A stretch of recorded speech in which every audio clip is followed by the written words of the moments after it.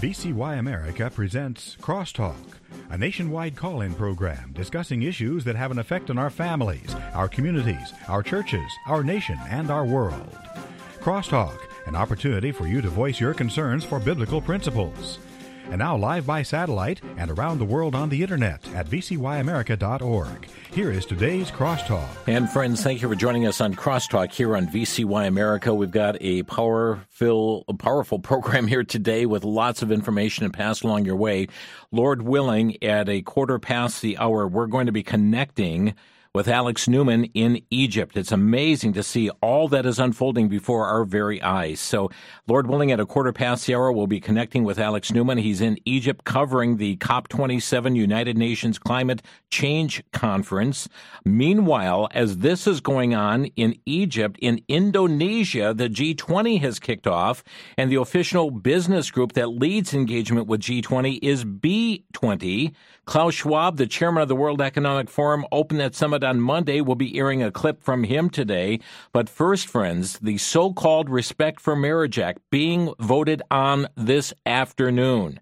It is, as we mentioned just the other day with Robert Knight, oxymoronic because it does not respect marriage at all. This is H.R. 8404. And during the time that we are on the air for Crosstalk today, your senators are to be convening on this very matter. Matter of fact, the calendar of business I have before me from the United States Senate, they started to convene at 1:45 p.m. Eastern, but here is the order for the afternoon. It is ordered that on Wednesday, November 16th, 2022, upon the conclusion of morning business, the Senate resume consideration of the motion to proceed to H.R. 8404, an act to repeal the Defense of Marriage Act and to ensure what they call respect for state regulation of marriage and for other purposes, provided that the Senate vote on the motion to invoke cloture at 3:15 p.m. That's 3:15 p.m. Eastern Time, which is just a dozen minutes from now.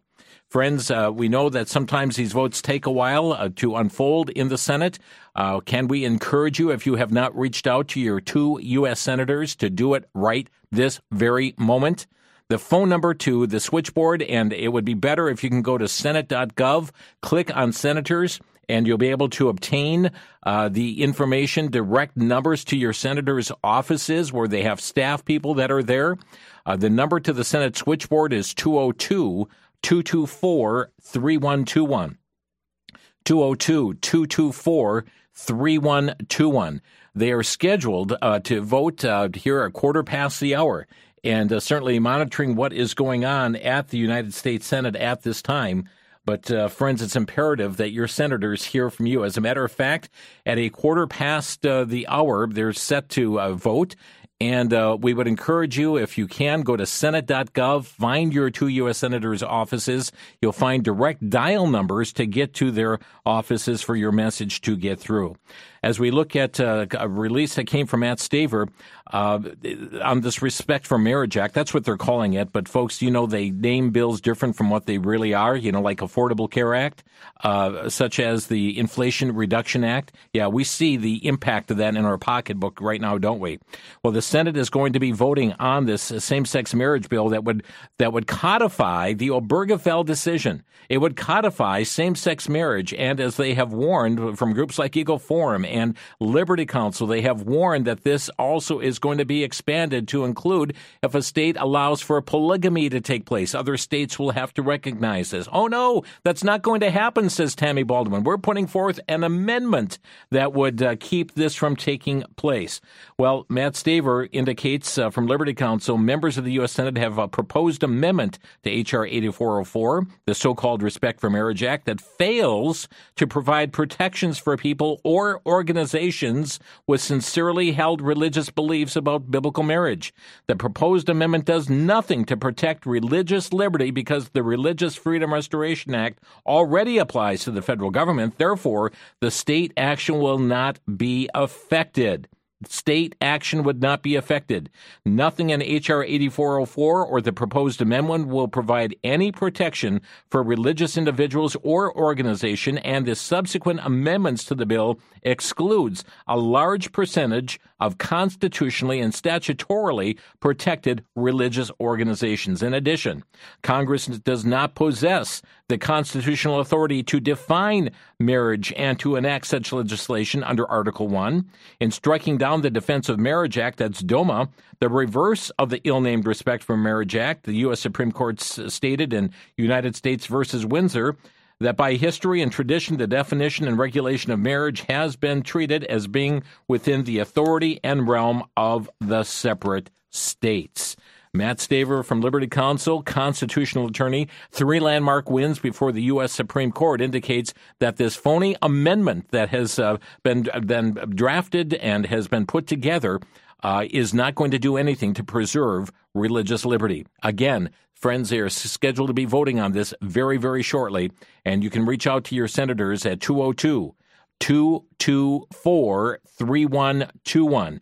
Likely you're going to find the Senate switchboard very busy.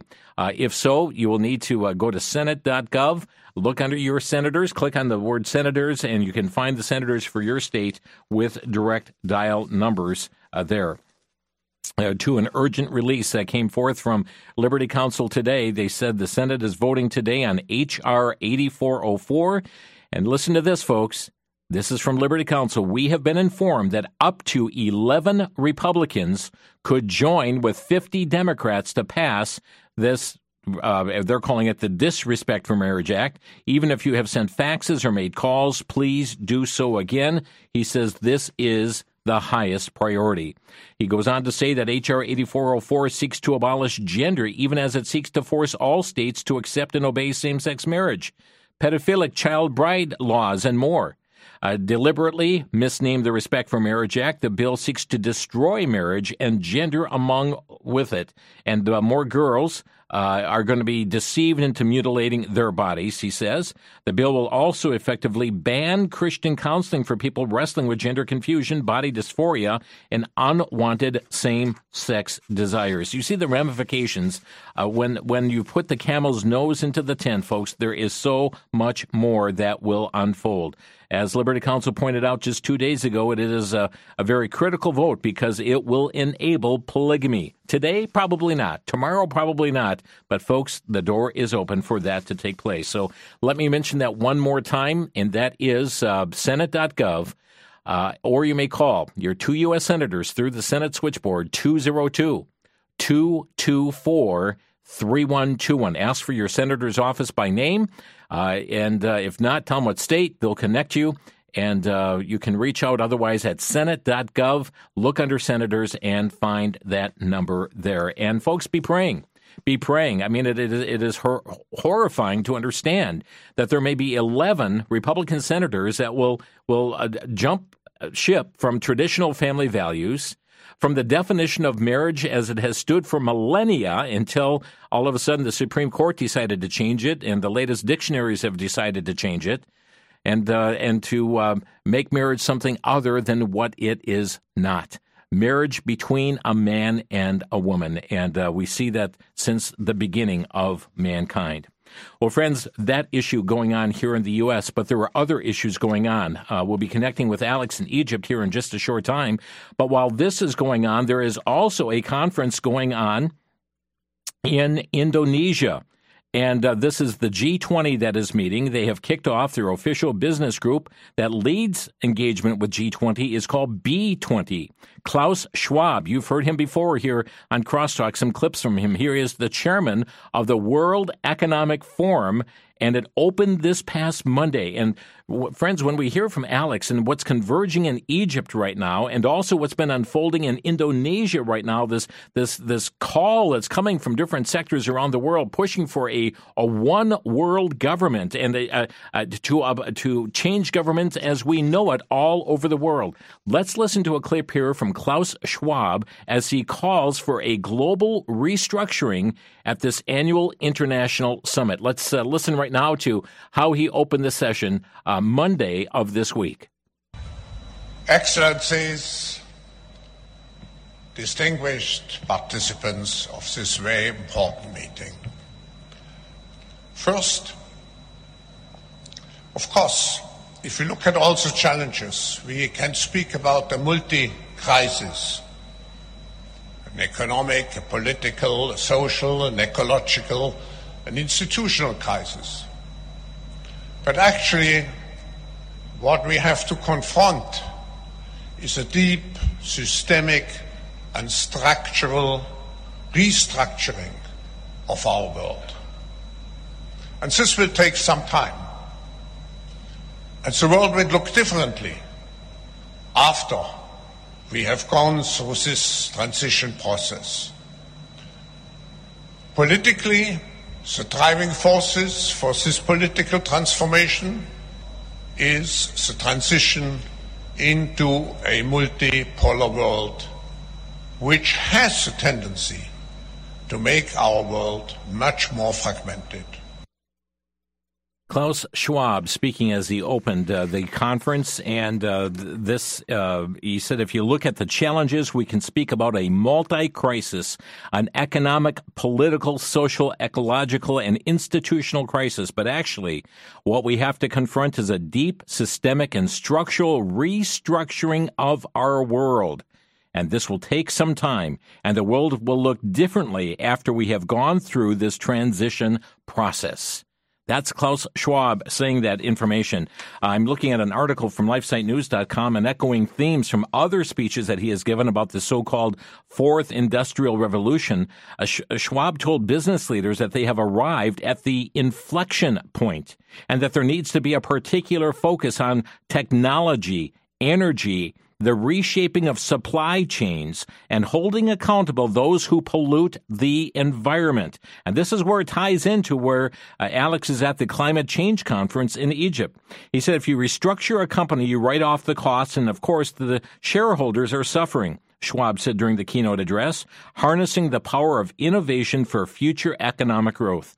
If you restructure an economy, the result is a reduction of income, of disposable income, which can lead to extensive social tensions, which we see in our world. He asserted that there exists a great need for private enterprise and public governments to work more closely together, and that the world needs to move toward a multipolar political landscape that ensures businesses adhere to stakeholder capitalism. That's a term utilized. Governments and businesses have to cooperate in order to become a fast fish, because in our world today, it's not anyone anymore so much the big fish who eats the small fish. It's the fast fish who eats the slow fish. And in order to be a fast fish, you have to have two co-pilots, business and governments, he said. He also touched on transhumanist themes as well, heralding the internet and the metaverse as positive advances that have altered mankind. Technology will change completely, he said. What we are doing at the present time, and not only what we are doing, it will have an impact even on who we are. Just look at how even the internet has changed to a certain extent our identities over the last 20 years. Friends, all of this unfolding at this very time. I understand the importance of friends to understand that what God has ordained is going to come to pass. We are going to see all of these steps take place, as Jimmy DeYoung would say, that the stage is being set for Bible prophecy to be fulfilled. Much unfolding right now, and in just a moment, Lord willing, we'll be connecting with Alex with more information here coming from Egypt. You're listening to Crosstalk on the VCY American Network.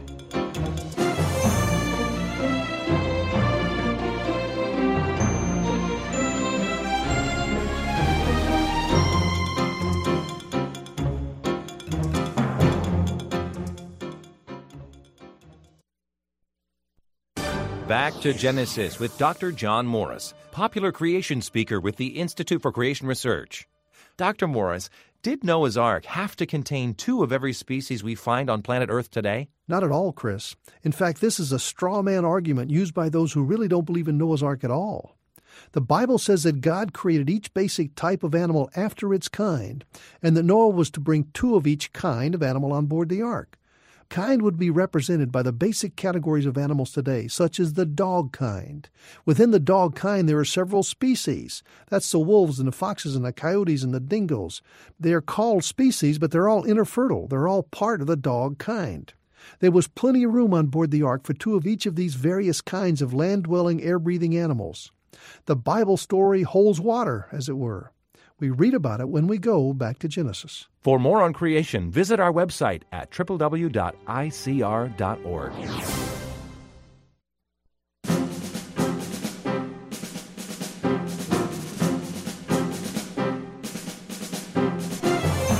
Friends, you're listening to Crosstalk on VCY America. So much unfolding. As I speak right now, the Senate is in session. On their docket right now, they're voting on H.R. 8404, and this is the so-called Respect for Marriage Act, trying to upend marriage all across the United States. I just played for you a clip from Klaus Schwab as he opened up the B20. This is coinciding with G20. B20, of course, being the business group that leads engagement with G20, in which he is calling for global restructuring at the annual international summit, and said if you look at the challenges, we can speak about a multi-crisis, an economic, political, social, ecological, and institutional crisis. But he said what we have to confront is a deep systemic and structural restructuring of our world. Catch that, folks? A restructuring of our world. And he talks even about climate change, the necessity for doing this. Well, as of right now, there is a climate change conference going on as well, this one in Egypt. It's known as COP27. We're smack dab in the middle of COP27, a United Nations climate change conference. COP standing for Conference of the Parties, and attending this right now is Alex Newman, the award-winning international freelance journalist. He's an author, researcher, educator, and consultant. Alex, thank you for joining us here today from Egypt. It's great to be here. Thank you so much, Jim. I appreciate you having me on. Alex, unfold for us, first of all, just a word of introduction. COP27, this stands for the Conference of the Parties. Who are the parties involved? So give us just a little bit of background to bring us up to speed to where we are today. Well, thank you again, Jim. And so the parties are basically the government here. There's almost 200 governments that are participating in this. You've got everything from, mass murdering dictatorships. You've got, it was a really interesting comment I got from an individual I was interviewing earlier today. She said you've got basically things that are oil wells with the authority to issue passports. Some of these Middle Eastern sheikdoms. And then, of course, you have the U.S. government. I just ran into John Kerry a moment ago and asked him a few questions. He was not really in the mood for talking, especially tough questions. But you've got, tons of governments here. And then in addition to all the governments, you've got the NGOs, which are mostly taxpayer-funded organizations with different special interest groups. They have these rent-a-mobs that they send around. You've got what I call the cheerleading section. They prefer to be called journalists and reporters, but unfortunately there's not very many of them here. And then you have, of course, the staff and the UN people that kind of manage this whole process. Okay, so the conference is underway, this climate change conference, and Alex, according to the listing of goals, they say we seek to accelerate global climate action through emissions reduction, scaled-up adaptation efforts, and enhanced flows of appropriate finance. We recognize that just transition remains a priority for developing nations worldwide, a just transition. So what is it that they're trying to promote through this COP27? Well, if you listen to their rhetoric, they've got some very nice terminology that they use, but what it really comes down to is that they're talking about fundamentally transforming every aspect of our lives, our societies, our economies, our power grids, our businesses, our law. And if you listen carefully, it actually becomes very apparent what they're doing. So the main subject of the discussions here that they're kind of pretending to negotiate, at least, it's always the same thing. It's very much like wrestling, kind of fake fighting and stuff. But the main topic that they claim to be negotiating right now is how much in climate reparations Americans, Europeans, Canadians, Japanese, etc., are going to have to pay basically the third world kleptocrats who are keeping their people in poverty through the very types of policies that the UN is advocating. Don't develop your energy sources, don't create proper power grids, use solar panels and windmills and things like this. So that's on the surface what's happening, right? Their argument, they call it loss and damage. Their argument is that Western economies, really the United States and Western Europe is what they're looking at, emitted a whole lot more CO2 into the atmosphere through industrialization, through power generation, through motor vehicles, things like that. And therefore, every tornado, every hurricane, every flood, every wildfire, whatever natural disaster they think they can blame on climate change, then becomes the responsibility of U.S. taxpayers. And so they're talking about massive wealth redistribution, really the permanent shackling of our children and our grandchildren to unpayable amounts of debt. And even as they're making all these promises, right? John Kerry's here like Santa Claus running around just offering money to everybody, pledging U.S. taxpayer money for this and that. Even while they're doing that, digging us deeper into debt, they're also undermining our own economy. You've got the Biden administration here pledging that they're going to slash carbon emissions by, pick a number. I think the new number is 40% by, 2030 is what they said. And they've been always very transparent about what that means. Drastically higher electricity costs, which of course means more of our factories are going to shut down, more of our jobs are going to be going overseas, primarily to China, which is incidentally lending us the money that we're going to need to pay for these climate reparations. So very significant what's happening here at these things, and I think there's a good reason why the media is not reporting it, because if the American people understood, it would be game over. Oh, my, it is so alarming to know what is going on. And Alex, I'm going to have you tie in the religious angle to this, because they're really trying to make this, to merge religion into this whole aspect of alarmism over the climate as well. And I know they had desires to even unleash some of their information at Mount Sinai, and have even come up with what they're calling their 10 Commandments, really a revised 10 Commandments. I know they changed the name of it due to public backlash, but it's alarming. So let's tie in this how they're trying to twist religion to accommodate and to promote their climate change crisis here. Yeah, I lost you there for just a moment, Jim. Could you repeat the question? Okay, so I know that they are trying to bring a religious angle into this by invoking, being by Mount Sinai and having this 10 Commandments for the climate. Tell us what's going on. Yeah, I think this really is the most significant thing that has happened here. We are on the Sinai Peninsula right now, very close to a mountain that is considered to be Mount Sinai. Whether it is the real Mount Sinai or not, I don't know. I've seen very good arguments that it's probably in Saudi Arabia. But they had this very bizarre religious ceremony. The Egyptian government really scaled it back. But you have this interfaith group. I actually spent more than half an hour today interviewing them. We're going to be putting out that video shortly. But you have a Rabbi, Jonathan Neril. He's the founder of this operation. They had Metropolitan Seraphim, who's a senior leader in the Greek Orthodox Church. You had Muslim leaders. You had Hindus, pagans, all kinds of Eastern religions. You had, again, all sorts of different so-called religious leaders. And their original plan was they were all going to walk up Mount Sinai and do a public ceremony where they were going to repent for their climate sins.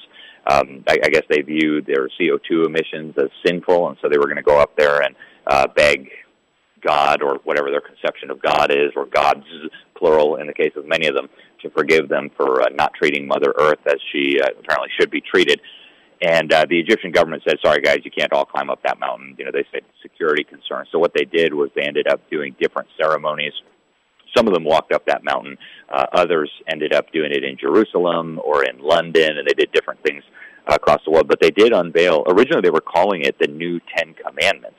And that was their terminology, not ours. They said, we're going to unleash a new 10 Commandments. And as part of the ceremony, they actually took 2 tablets that you would imagine look like the 10 Commandments, painted green, and one of the leaders of this smashed them, kind of like Moses, smashed the original tablets when he came back down. So very, very serious religious undertones here. But the new 10 Commandments have almost no resemblance to the old 10 Commandments. And so I was talking to one of the leaders of this, and I can't really reveal my point of view publicly when I'm talking to these people, because of course then they won't talk. And so I just kind of ask neutral questions and nod my head. But what he said was, we originally called it a new 10 Commandments, and that was probably a communications mistake because we got a lot of pushback on that. So now we're describing it as an addendum to the 10 Commandments, right? Wow. And I'm thinking, are you God? Do you get to make addendums to the 10 Commandments? They also said they were working on unveiling the new third covenant. And, they're not claiming that this is divinely inspired. They're admitting that they're making this stuff up. So I think this is, again, like I said, Jim, the most significant angle and story out of this conference that has not received much attention from the press, but there is a UN agency that's very much involved in this. It's the UN Office of Faith Affairs or something like that. And they're working in very close coordination with the UN. I actually spent the 35 minutes with them here at the UN facility in Sharm el-Sheikh on the Sinai Peninsula. So people can find my article about it, that at thenewamerican.com, and get a whole lot more detail. But the UN is also pushing a secular vision of this. One of their major reports that they put out right before the conference began was called, it was put out by the UN Development Program and the UN Environment Program, was called Uncertain Times, Uncertain World, and they made the case that we need a new system of morality and ethics, because the old system of morality and ethics is supposedly what got us into this mess. And so very serious what's happening here. You mentioned the transition to this new system. It very much involves even a transition to a new moral and ethical system, and that's huge. It is, and they have 4 points: mitigation, adaptation, finance, and collaboration.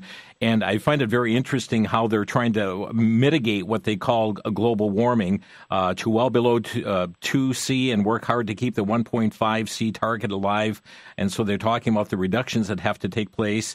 Extreme weather events from heat waves, floods, and fires have become an everyday reality of our lives. So adaptation they're talking about. Well, what's so bizarre in all of this, they're talking, how we all need to sacrifice. They're at a luxurious resort there, Alex. Yeah, they are, and they always are, right? That's one of the things that's so interesting, Jim, is they always have these climate summits at these beautiful, exotic resort destinations. You've got Paris, and you've got Rio de Janeiro, and you've got Cancun. I'm wondering, why don't we host one in Lagos, Nigeria, or Kabul, Afghanistan, or maybe Jakarta, Indonesia? There's plenty of big cities where you could have something like this. Why does it always have to be at a beautiful resort destination? And the answer is, one, they need enough space to land all their private jets. I mean, there's hundreds of them. Two, these people really like to party at taxpayer expense. So when you go out in the town, you'll see just unbelievable spending of public money. You see all these fancy cars everywhere. So it really is like a traveling party. They call it the Conference of the Parties. I think there's a kind of a bizarre irony to it. Now, you were seeking to talk with John Kerry. What kind of questions were you wanting to ask? You said we're not too cooperative in an interview, but what are you trying to pull from him? Yeah, they will not grant us an interview. We actually sent them an email earlier, but I happened to run into John Kerry. There was almost nobody else around. We're here very, very late. It is, I think, like 1 o'clock in the morning here in Sharm el-Sheikh, 10:30. Sorry, it's 10:30 p.m. here in Sharm el-Sheikh in Egypt. So most people have gone home or they're out partying and stuff. But John Kerry was walking around with a face mask on, and ran into him out in an open courtyard area. And I said, hey, Mr. Kerry, nice to see you. What do you think about Donald Trump announcing that he was running for re-election? Of course, he's been very clear on his view that he believes climate change is a hoax, and he withdrew from the Paris Agreement. Does this affect the U.S. position on negotiations at all? And he kind of mumbled something under his mask. It was difficult to hear him. But eventually one of his handlers, he had a whole group of, security and maybe staffers surrounding him. They said, we're just focused on what we're doing here. And so then I asked him another question. Are you going to be willing to do what all these governments are asking for, hand over large amounts of taxpayer money for this climate reparations for the loss and damage program? And he again mumbled something that was hard to hear, and his staffer then ended up telling me that he said, we're just focusing and learning what's going on, and we'll get back to you. Hey, we're going to take a quick break. Alex Newman is with us right now, live from Egypt, as he's attending COP27, the Climate Change Conference, and a first-hand report of the issues going on. We'll be back in just 1 minute. You're listening to Crosstalk on VCY America.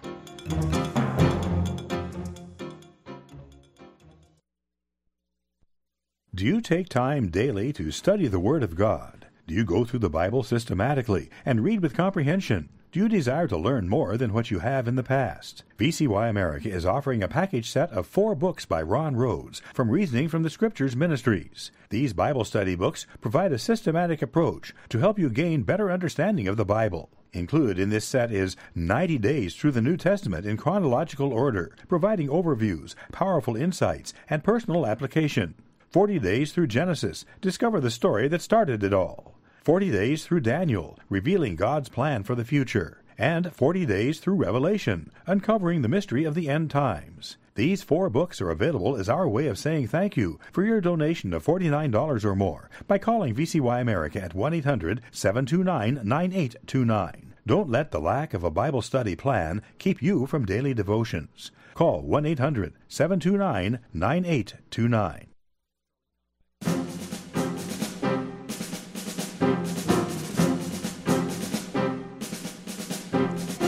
You're listening to Crosstalk on VCY America. It is live 2:30 p.m. Central Time on Wednesday, 10:30 time in Egypt. That's where Alex Newman is right now attending COP27, the Climate Change Conference that is underway there.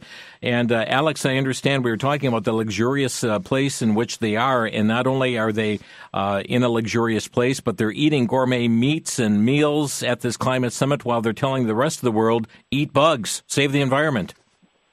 That's precisely what's happening, and that's the same thing that happens in every one of these conferences, Jim. It's one of, in my opinion, the most glaring examples of hypocrisy that I've ever seen so open from governments, is that they all fly here on airplanes. Many of them fly here in private jets. There are literally hundreds of private jets that have flown in bringing these self-styled climate dignitaries and celebrities and things. Hundreds and hundreds of them. I mean, just one of these planes probably produces more CO2 than a small, African city in a year. And they come in here, and then they lecture us about driving cars, and they tell us we need to ride our bicycle. They tell us we can't have steak. They tell us we can't eat meat anymore, that we need to shift over to quite literally eating bugs and vegan diets and things like this, while they're feasting on delicious gourmet meals. They've got caviar, and I mean, it's absolutely everywhere. You are completely surrounded by the hypocrisy, Jim. You walk into any one of these enormous buildings that they've put up in the desert to deal with this, and there's whole rows of industrial-sized air conditioners pumping cool air. Obviously, they're fueled by fossil fuels, right? Pumping cool air into here to keep these delegates cool and comfortable. And yet, at the same time, they're telling people in poor countries, they're telling Africans and Latin Americans and even Americans, hey, you can't have air conditioning. You can't keep your house so cold. You can't warm your house up so warm in the winter. But of course, they're saving the world here, and so they need to be in luxury. Alex, haven't they heard of Zoom? Right? You would think that eventually, with all this supposed concern about CO2, they'd get the message that, hey, we could do online meetings, but nope. Wow. Let's tie a couple other issues into this. One of this is reparations, and I mean the push is being placed upon the U.S. and other industrialized nations that we need to be paying reparations to the world as a result of our abuse of putting so much CO2 into the atmosphere. A comment on this reparation aspect that has been proliferating through this conference as well. Yeah, that is the main theme of this conference. That's the main issue that's being discussed, because every year they come up with some key issue that they need to negotiate about, and then every year they do this wrestling match where they pretend like they're negotiating really hard, and the poor, they call them countries, but of course we're not dealing with countries, we're dealing with governments, and in many cases kleptocrats and dictators, but they say countries, the poor countries are demanding that the rich countries pay their fair share for loss and damage, because the rich countries are the ones who caused the climate change. And then the rich countries make a big show of resisting these outrageous demands. And so then they meet in the middle, and they say, well, instead of taking $2 trillion from the dying American middle class, instead of taking $2 trillion from the dying middle classes of the Western world, we'll be nice and we'll just compromise, and we'll only spend $1 trillion. And so that's what's happening here. And to be clear, it's all based on outrageous pseudoscience. I mean, the whole premise of this thing is, of course, the idea that CO2 is a toxic pollution that's responsible for all the warming or the tornadoes or the hurricanes and things. I think it's demonstrably false. We can prove that the people who are running this thing, the leaders behind the scenes, do not believe this, and we can talk about that later. But that's the premise underlying this. And, it's a very nice mechanism for everybody involved. The Western governments, it's no skin off their back. They're just spending their taxpayer money. They spend taxpayer money on all kinds of stuff. It's not like they're going to pay for it personally. And then the third world kleptocrats, that's how they keep bringing them to the table. Hey, if you show up, if you play along with this farce, you will get a nice big fat check for your government to spend however you want. You could buy more limousines. You can stash some of it in your Swiss bank account. You can, just whatever silly thing you can think of to waste it on. So this is really what makes it all possible, right? Money makes this whole thing happen. And that's why during the 4 years of the Trump administration, these things, it was like everybody was just frowning and angry and screaming about how evil the United States was. It was because Donald Trump stopped the flow of money and stopped the U.S. participation in this. Now that Biden's back at the table, it's kind of back to business as usual. And we'll see how much John Kerry and Joe Biden end up offering up of our money. We'll see whether Congress approves it. But that's the key issue here, is how much are they going to loot from Western taxpayers to hand out to their cronies that agree to keep their populations basically living in poverty. And I see that's one of the financial goals. I mean, on their website, progress on delivery of the annual U.S. dollar $100 billion will build more trust between developed and developing countries, showing that actual commitments are being fulfilled. So if we really want to show that we are committed to this, we must follow it up with our dollars, and that's what they're promoting there. Alex, you said that they don't believe really in what they're saying there. What made you say that? Why don't they really believe in the words that they're saying? Yeah, I think you can actually prove this very simply, Jim, and I wish more people were talking about this. I think it's one of the key takeaways of this entire farce. The premise here is that CO2 is bad, that CO2 is pollution, that CO2 needs to be limited, and all the rest of it. So, okay, let's play along with that premise. Let's say CO2 is actually bad. If CO2 is actually bad, what is the worst possible thing that you could do in the world? It would be to shut down production of the goods and services that people need in countries like the United States, where CO2 emissions are dropping naturally because we use nuclear power, because we use natural gas rather than coal. I mean, this is just happening through market mechanisms. The worst thing you could do is shut down the power plants, the factories, the jobs, the manufacturing in countries like the United States, in countries like Germany, and then ship that over to Communist China, where they are building hundreds of coal-fired power plants as we speak. Communist China already emits more CO2 than the entire Western world combined, and every unit of economic output in China produces drastically more CO2 emissions than that same unit of economic output would in the United States or in Switzerland or in Germany or in France. So if you truly believe that CO2 is bad, what you'd want to do is have less production in China and more production in the United States, right? Because, again, CO2 is bad. We don't want it in the atmosphere. But what is happening here, and this became very clear to me at the Paris conference. I was there with some of my colleagues, and Obama promised he was going to slash American CO2 emissions by 28% by the year 2025.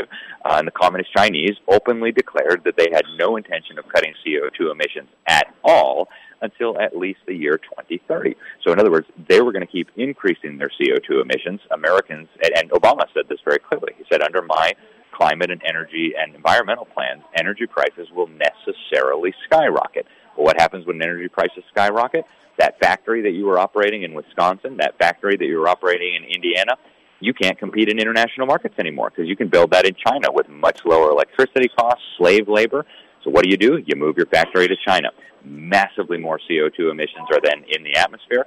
So, again, I think as far as I'm concerned, that is proof positive that the ringleaders of this whole thing do not believe this themselves, because if they did, they wouldn't want the additional CO2 that's going to be in the atmosphere as a result of the very policies that they are concocting here. Yeah, and China's just been given a free pass all throughout this, and the world's largest polluter, but they're the ones given the free pass. That's right. And you know what's especially interesting, too? China actually has genuine pollution, right? I don't regard CO2 as pollution for a moment. CO2 is plant food. We exhale 2 pounds of CO2 every single day if you're an average person. In fact, I was talking to Trump's climate advisor, Dr. William Happer, and he said that plants are designed to live in an atmosphere with 4 to 5 times as much CO2 as we have right now.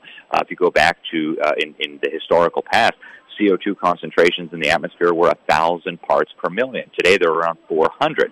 So I don't believe that CO2 is bad. But you're right, the Chinese are putting more CO2 into the atmosphere than anybody else, and they're also putting real pollution into the atmosphere. I mean, there are many days in Beijing you cannot go outside of your house because the air is so toxic. So we're here blabbering about CO2 emissions, while actual pollution is going completely unaddressed because it doesn't advance this agenda of global control and global wealth redistribution. Alex, we have just crossed our 8th billionth person being born on the planet.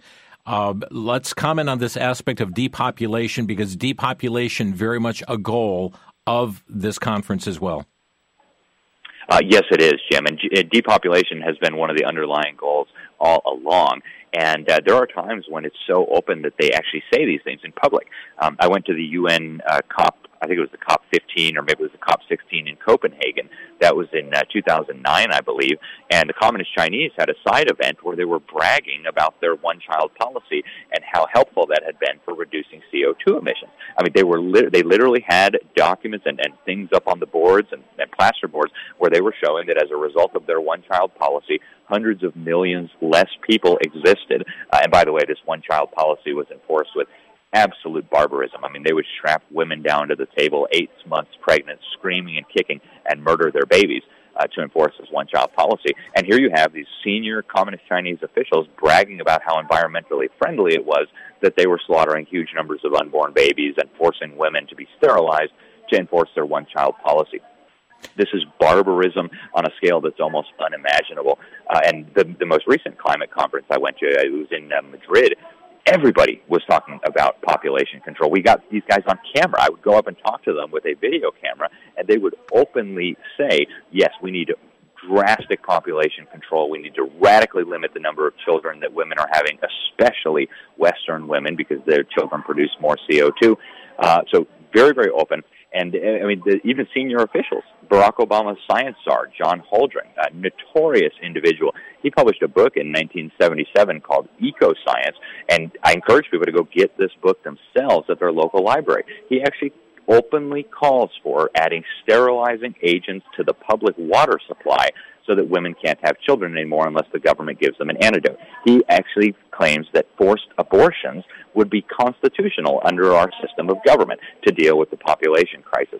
So this stuff is not secret. It's just you won't read about it on your front page of your newspaper, because if Americans understood, again, what was happening here, it would all come to a screeching halt. Friends, you're listening to Crosstalk on VCY America. Alex Newman, our guest here today. And we're talking about the COP27, the Climate Change Conference. And, Alex, a couple more issues here, and I know time is short, but we've got to tie this into the matter of COVID and the vaccine rollout, because John Kerry's been talking about that as well. You know, the strategy that we take toward climate change, we need to model, as we did use the COVID vaccine rollout, as a model for what we would do with climate change. I mean, there are those really calling for lockdowns and severe restrictions on humankind. There is a direct connection between these two issues. Yes, there absolutely is, and they've been pretty open about this as well. In fact, I've got several people on camera just today publicly saying we need to use our COVID policies as the model for our climate policies. Just maybe a couple hours ago, I was interviewing the mayor of Des Moines, Iowa. Iowa's a pretty conservative state. He's not just the mayor of Des Moines, he also happens to be the president of ICLEI, one of the most influential organizations you've never heard of. They've got thousands of member governments around the world, local governments, city governments, state governments, and he told me on camera that we need to use the COVID stuff as a model. He said, this is science. We can't debate this. We can't have discussions about these things. We can't be divided about these things. We just have to follow the science. Right? And if the science says you need to give up all your money and your freedom to save us from global warming or to save yourself from a COVID or from whatever new crisis du jour they can concoct, then, hey, this is not for debate. The science says, and therefore you must shut up and you must submit. And they've talked about using lockdowns as a mechanism for controlling climate change. And they were doing this during COVID. It's truly extraordinary, Jim. Friends, we don't have time for speeches. Maybe a quick question. So formulate a question in just a single sentence. We'll throw it by Alex. Our number to crosstalk, 800-733-9829. 800-733-9829. Back in a minute. You're listening to Crosstalk.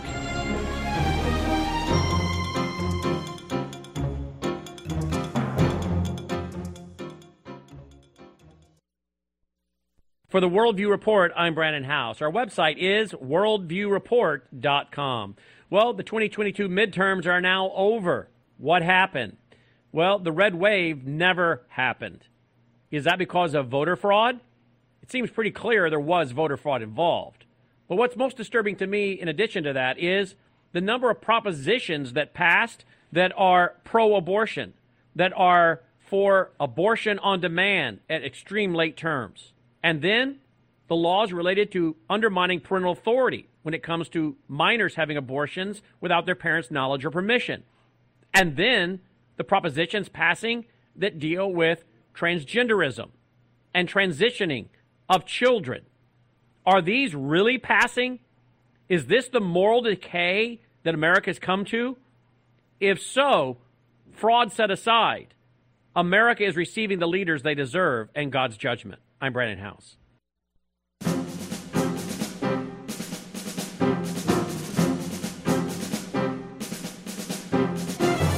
Friends, time is short. If you've got a very quick question, don't have time for a speech, but just time for a quick question to give Alex Newman. He is in Egypt right now attending COP27. This is a climate change conference. And, folks, this is certainly a life-changing conference. They plan to change the lives of everybody on the planet. And when you couple that with what's going on over in Indonesia right now with Klaus Schwab as well, it's pretty alarming. We've got Mark in Monroe. You're on the air, Mark. Yeah, actually, I have a comment, and that is anytime anyone opposes the left's agenda ends up being labeled a major threat to our democracy, when in fact I think the appropriate phrase should be it's a threat to their hypocrisy. So indeed, that's my comment. Thank you for that. Alex is exactly right with that. Yes, he is, and the label lynching has really gotten out of control. The weaponization of language, they're now calling people who disagree with them fascists and homophobes and racists and every nasty name you can think of. And this is not an accident. This is very strategic. This is being very carefully planned. They are demonizing, in an extreme sense, everybody who opposes this agenda. They are silencing them. They are trying to paint a horrific picture of dissidents in the public mind, and they're doing it for very, very sinister purposes. It will, and it always does, pave the way for a dramatic crackdown on dissent and on dissenters. And we've seen this countless times throughout human history. We're watching it happen again right now. Merle in Tennessee, you're on the air. Yeah, Jim, a quick comment and a quick question. The comment is, I believe we are well beyond the stage being set, and I think we are witnessing things in real time. Also, I wanted to ask Alex, if over at that G20, that they indeed did talk about the global digital health certificate to track the vaccinated. Alex is not attending that right now, but he's asking, Alex has heard about a digital certificate, but that would be another conference, the one you're not at right now. Yeah, but I've been talking about these digital health certificates for a long time. This is very much on the global agenda. The World Economic Forum, the United Nations, the Biden administration, multiple states are now already running pilot programs for digital IDs, which will be connected with your health information, your education information. It'll all be permanently on the blockchain. We are witnessing, as we speak, the erection of a prison planet around the people of this earth, and it is moving very fast and it's accelerating. Thank you for the call. Charlie in Dodgeville, you're on the air. Yes. Oh, interesting show. Just a quick comment. If China is taking all of the resources, the coal, for instance, they'll be into heavy manufacturing, which would be outlawed in this country because of emissions. If we were ever at war and we needed tanks or steel production, that's all gone. Yep. And our enemies will be the only ones capable of building. Thank you, sir. Thank you for the call. Yeah, shooting ourselves in the foot. And, Alex, that's what we're doing. We're crumbling from within and enabling China at the same time. That's exactly right, and I'm glad the caller mentioned that. The national security implications of deindustrializing the United States, which, again, John Holdren, Obama's Science Czar, specifically called for using that terminology. We need to deindustrialize the United States. The national security implications of that are hard to overstate. We already could not keep most of our Air Force jets in the sky without parts and microchips and other components from Communist China. If and when a war breaks out, the U.S. military is toast. And the worst part of all this is it's being inflicted by our own government. There's no reason why this has to happen, and yet it's being engineered by some of the most powerful people on the planet, including many of the so-called leaders in Washington, D.C. Alex, is there any accident that this is going on at the same time with Klaus Schwab addressing the B20 meeting in Indonesia Monday? He called for really a wholesale restructuring of the world's economic, political, social, and ecological systems. These two issues just dovetail right one into the other. Yes, they do. It's all related. I mean, all of this stuff, it seems to the casual observer who's just relying on the fake media or their government school or their local newspaper, it seems that all of these things are unrelated. But all you have to do is look right beneath the surface. It's not that this stuff is hidden. It's not that the evidence is hard to find. It's just that it's not put right in front of your face.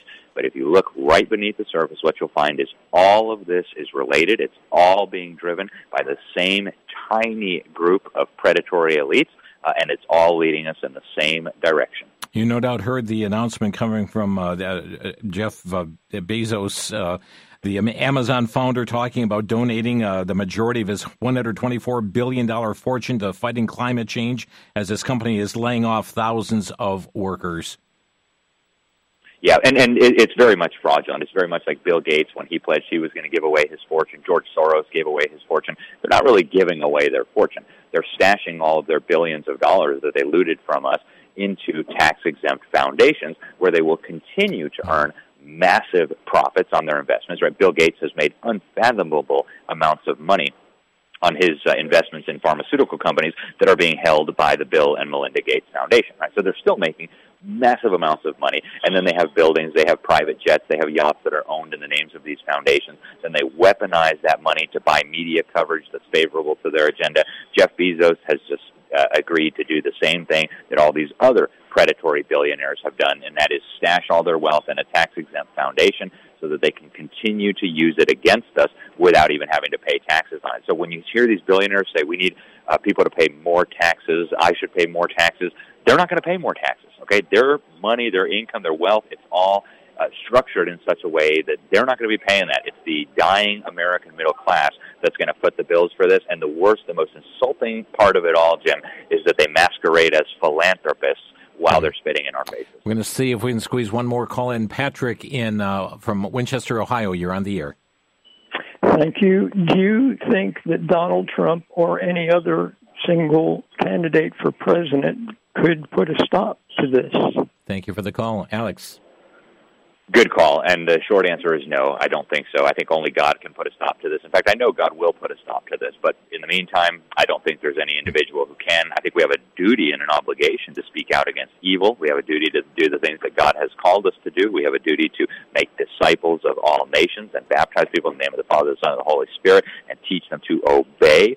But, whether Trump or DeSantis or any other politician, the Bible says don't put your trust in princes. Mm-hmm. I think we really need to take that to heart these days. Don't look for a political Messiah. There will not be a political Messiah until the King of Kings returns to take his rightful place on the throne. Alex Newman live from Egypt, COP27, the Climate Change Conference. Alex, thanks for staying up and informing our listeners what's happening there firsthand. Thank you, Jim. Appreciate it. God bless you. Bye-bye now. Alex Newman here with us today on the broadcast, and critical times in which we live, friends. Continue to be praying for this conference, the forum that's happening in Indonesia, and, of course, what's going on in D.C. Thanks for listening to Crosstalk. You've been listening to Crosstalk via satellite and the Internet from VCY America.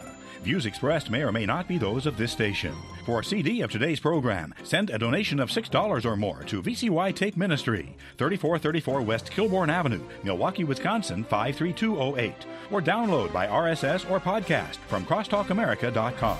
And join us again for Crosstalk.